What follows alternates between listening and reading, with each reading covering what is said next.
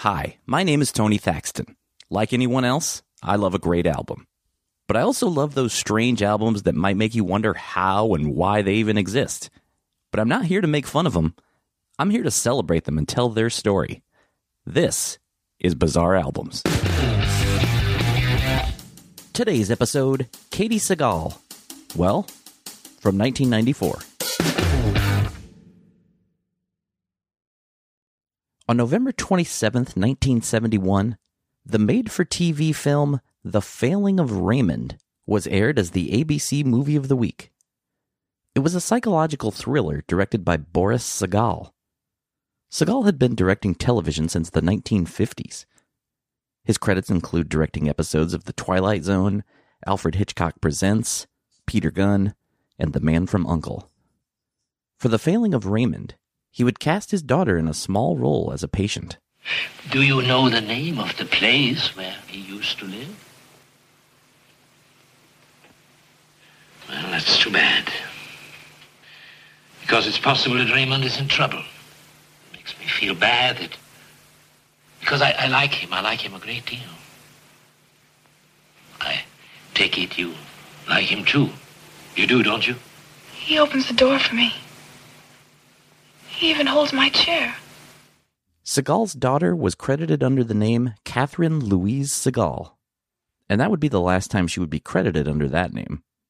She would soon become professionally known as Katey Sagal, though initially spelled K-A-T-I-E before eventually becoming K-A-T-E-Y, though there still was some back and forth occasionally.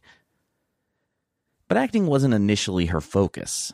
She wanted to go to music school, as she told Howard Stern in this 2012 interview. I wanted to go to a music college, and he wouldn't let me be in the music department. He said, crazy. if you can be in the if you can audition and get in the theater department, I'll pay for you to go there. So I did. But what's amazing is you actually had success as you were a backup singer. Yes. And you sang for Bob Dylan. Yes. She worked with Bob Dylan for 2 months when she was just 19 years old. She was fired before the tour even started, and she said multiple times that she thinks it was because she was too starstruck around him. By 1975, she stopped acting altogether and continued her musical path, as she told Jay Leno on The Tonight Show in 1992. But you started out as, what, a singer, right? Is that correct? Yes, and I'm still a singer. Well, I mean, you're still a singer. No, I know, but I mean, Yeah. you started Yeah, out. I started out as a singing singer. waitress, all that kind of... Yes, I was a singing waitress. Good. But at the time, it was a great job, you know. It was Yeah. like I wasn't really qualified to do much else. Actually, I was a terrible waitress. It was my only redeeming thing was that I could then sing. So did you get a record deal from the waitressing? Did the producer Actually, come in? I did. Yeah, I was with a band at the time, and a friend of mine, who actually I met while waiting on him, he was a rock star, and he is a rock star, and he took me to a record company. Wait, no, back up. Just generic rock star. Well, it's like a he's- clue game, rock star. I mean, is he Yeah. somebody we would know, or you don't want to say his name? Well, no, I don't mind. It's Gene Simmons from Oh, Kiss. sure, from Kiss. Yeah. Sure, yeah. Hi, Gene, if he's out there. And he took this band that I was with to Casablanca Records, and we made a record there. The group she's referring to was called The Group with No Name. They released one album in 1976 called Moon Over Brooklyn. It was released on Casablanca Records and produced by Dave Appel and Hank Redress, a couple of Bizarre Albums favorites who also produced the Richard Simmons album that I covered a few years back.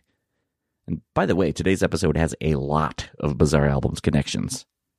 A couple of singles were released from the album, but they didn't chart, and the album didn't either.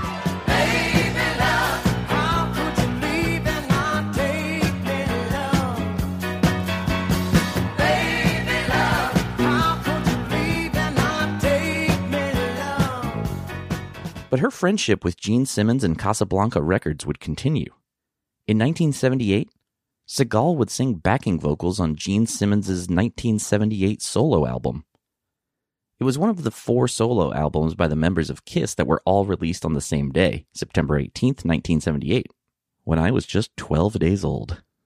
It's unclear which song she sang backing vocals on, so let me just say that maybe she's on this cover, which closed the album, and yeah, this is real. When you wish upon a star, makes no difference who you are. In 2017, Katie Sagal released a memoir titled Grace Notes, My Recollections.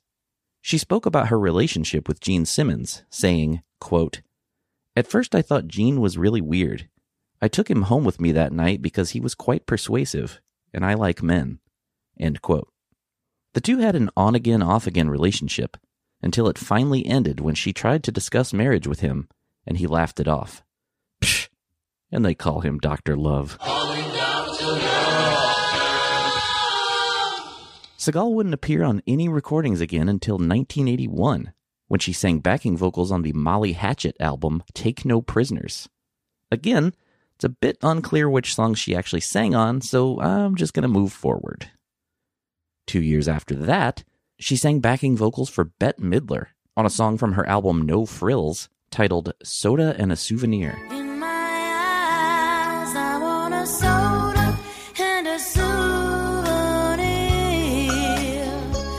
Yes, I'm just a girl with moonlight in my eyes. 1985 would be a big year for Katie Sagal. Not only did she sing backing vocals on the Olivia Newton-John hit Soul Kiss, Soul kiss, you left me dreaming. Now one thing's just what I see when I get down. she would make her return to acting that year. She talked about this with Howard Stern in 2012. Weren't you like on one of those Mary Tyler Moore shows, but not the the big one? I was on the one after the big one. Oh, great. Oh. Was that your big break as an actress? On television, it was my first sitcom, and You were acting in plays, and somebody spotted you and put you on the Mary Tyler Moore show. Yes, and my part was I played this like hardcore reporter, and I'd smoke cigarettes and blow smoke in Mary's face. Unfortunately, that show, simply titled Mary, would only last for 13 episodes. And about 6 months after Mary was canceled, Sagal landed the role that would change the trajectory of her career when she was cast as Peg Bundy in the Fox sitcom Married with Children. Love and marriage go together like a horse and carriage. Married with Children debuted on April 5th, 1987. It's thought of by many as the first raunchy sitcom. In 1989, an anti-obscenity activist from Michigan named Terry Ricolta attempted a boycott of the show. But it kind of backfired. It just led to curiosity from viewers, resulting in a big ratings boost. When it was all said and done, Married with Children would end up being Fox's longest-lasting live-action sitcom, in addition to being one of the longest-running live-action sitcoms in TV history. When it went off the air in 1997, it ran for 11 seasons, airing 258 episodes. God, what a lump of sour milk my life is that I'm actually looking forward to a shoe convention. Well, I'm not. Just another place to remind me of my failures, work, home. The bedroom. During her time on Married with Children, she started appearing in movies and other TV shows like The Good Mother, Duckman, and Tales from the Crypt. But also, she continued to sing. Though she doesn't appear in the 1990 Gene Hackman, Dan Aykroyd flop Loose Cannons, she did perform its theme song along with Dan Aykroyd.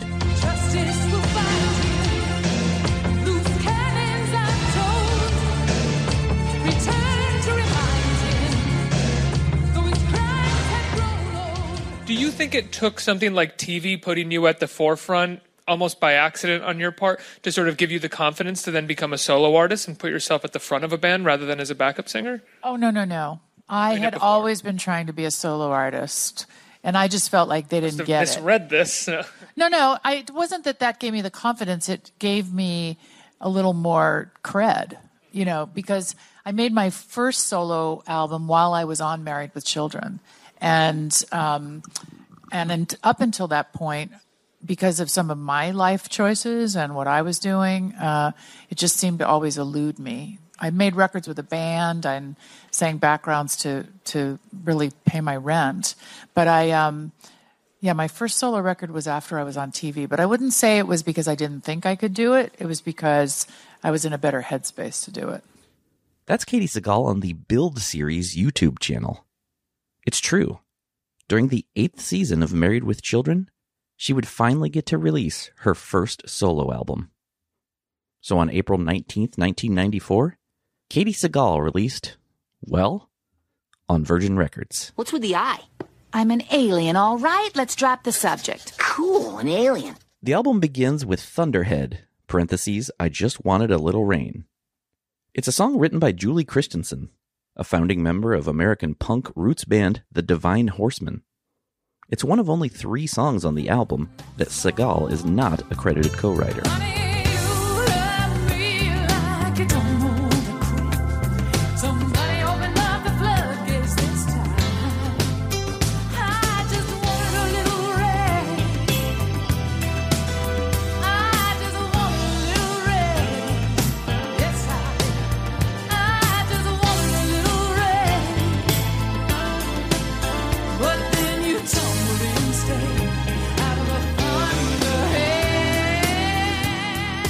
Up next is the album's first single, Can't Hurry the Harvest.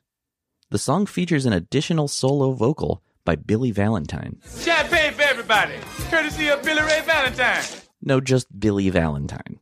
He's also sang on recordings for artists like Aaron Neville and Ray Charles. Can't Hurry the Harvest was co-written by Phil Roy and Bob Thiele Jr., who would later write, perform, and produce some music for Sons of Anarchy, which Katie Sagal also starred in from 2008 to 2014. Can't Hurry the Harvest even got a performance on Late Night with Conan O'Brien and a music video. Sagal was also featured in a segment about the album on Entertainment Tonight, where she talked about writing Can't Hurry the Harvest. The song is a personal one, written out of the emotional loss she suffered in the aftermath of a stillbirth in 1991. Katie was 7.5 months pregnant at the time, and her character had been rewritten to accommodate the pregnancy on her show. I guess, I don't mind talking about it. I'd lost a child, which I think a lot of people knew because it was such a public thing I went through. And it was an experience that I thought I wouldn't get through.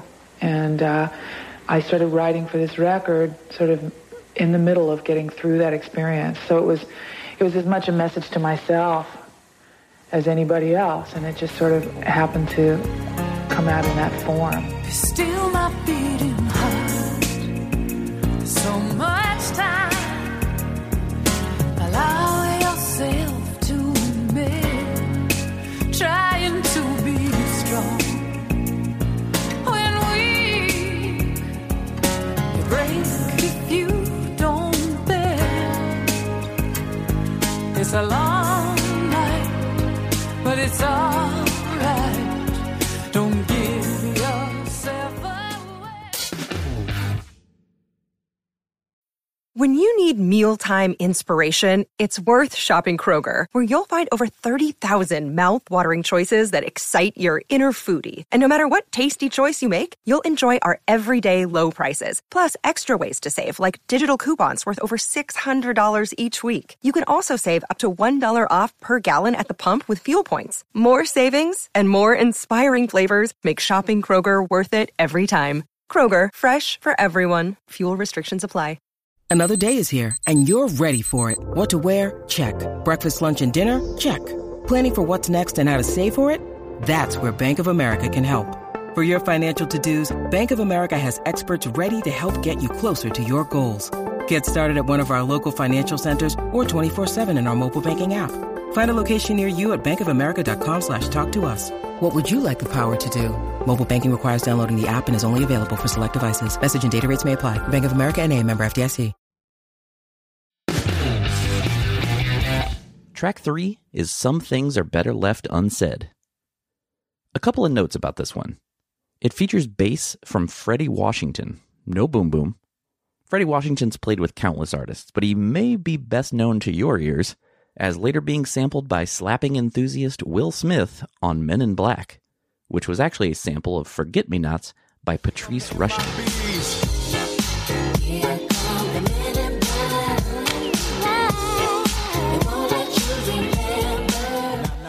In addition to Sagal, the song has 2 co-writers, and these 2 co-writers also produced the song.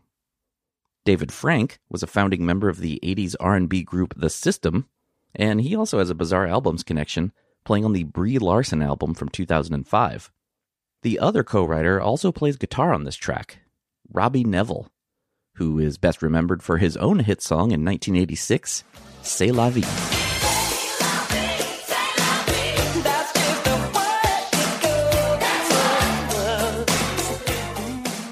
Here's Some Things Are Better Left Unsaid. Words get in my way. What we got is such a good thing. Yes, it is. Your touch tells me all I need. Some things are better left unsaid. With a quiet heart, I know I'll find the deepest part of some. Moving ahead a little bit, we have Seagal's Guns N' Roses prequel song, September Rain. Yeah, I'm aware that was stupid.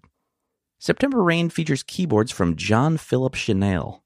Chanel has contributed to over 40 gold and platinum albums, in addition to more than 30 top 40 singles. He's been featured on albums by Tori Amos, Jane's Addiction, Tracy Chapman, The Bangles, and another Bizarre Albums connection. He played on Teenage Mutant Ninja Turtles Coming Out of Their Shells. And speaking of connections, it also features backing vocals by Laura Creamer, who also sang on the Cheryl Ladd album.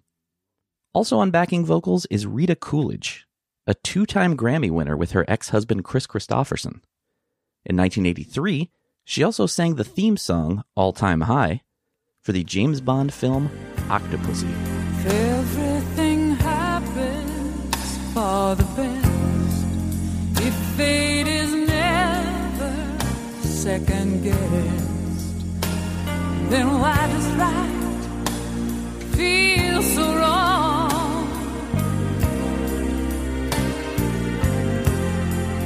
I have my life, it's a lovely world. People think I'm a lucky girl. All Is Well is a song co-written by Bongo Bob Smith, which is an excellent name. He's also written for Whitney Houston, Joe Satriani, and yet another Bizarre Album subject, and yet another past Bizarre Album subject, Eddie Murphy. If you listen to my pounding heart, like the ringing of a bell, softly peaceful singing, all is well.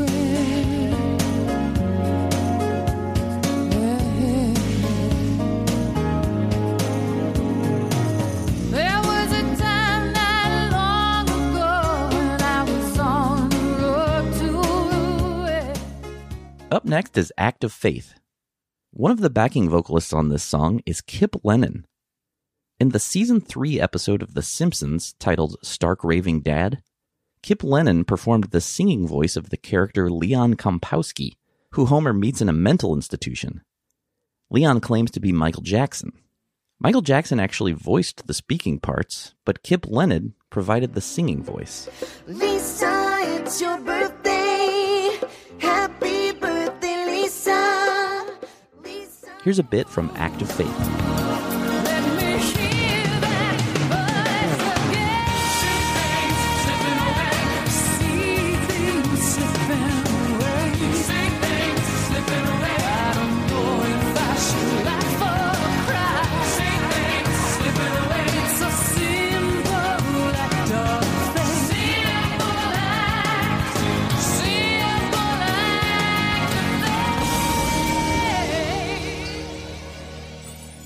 The album's penultimate track is Best Part. Seagal didn't do any of the writing on this one. This is a co-write between husband and wife Ron Wasserman and Kathy Fisher. Wasserman is perhaps best known as the composer of the original theme song for Mighty Morphin Power Rangers.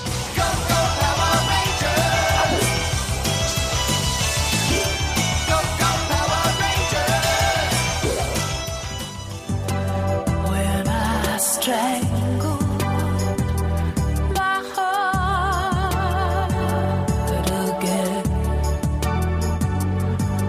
I know I'd never tell you, but it's time that you should know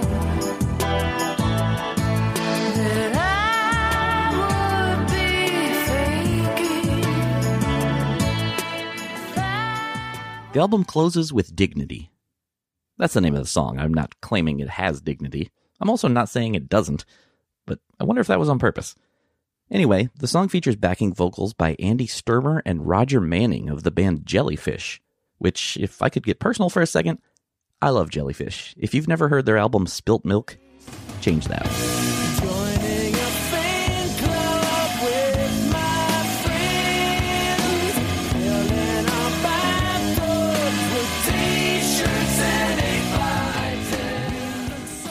The song was written by Segal along with Paul Gordon, a Tony-nominated composer for his work on Jane Eyre.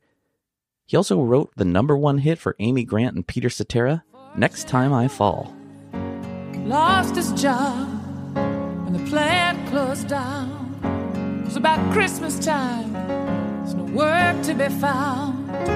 And like so many leaves, we keep on walking by. We don't notice the pain in our brother's eyes. Oh, every mother's son, every single one has the right to dignity. Oh. The album came and went fairly quickly.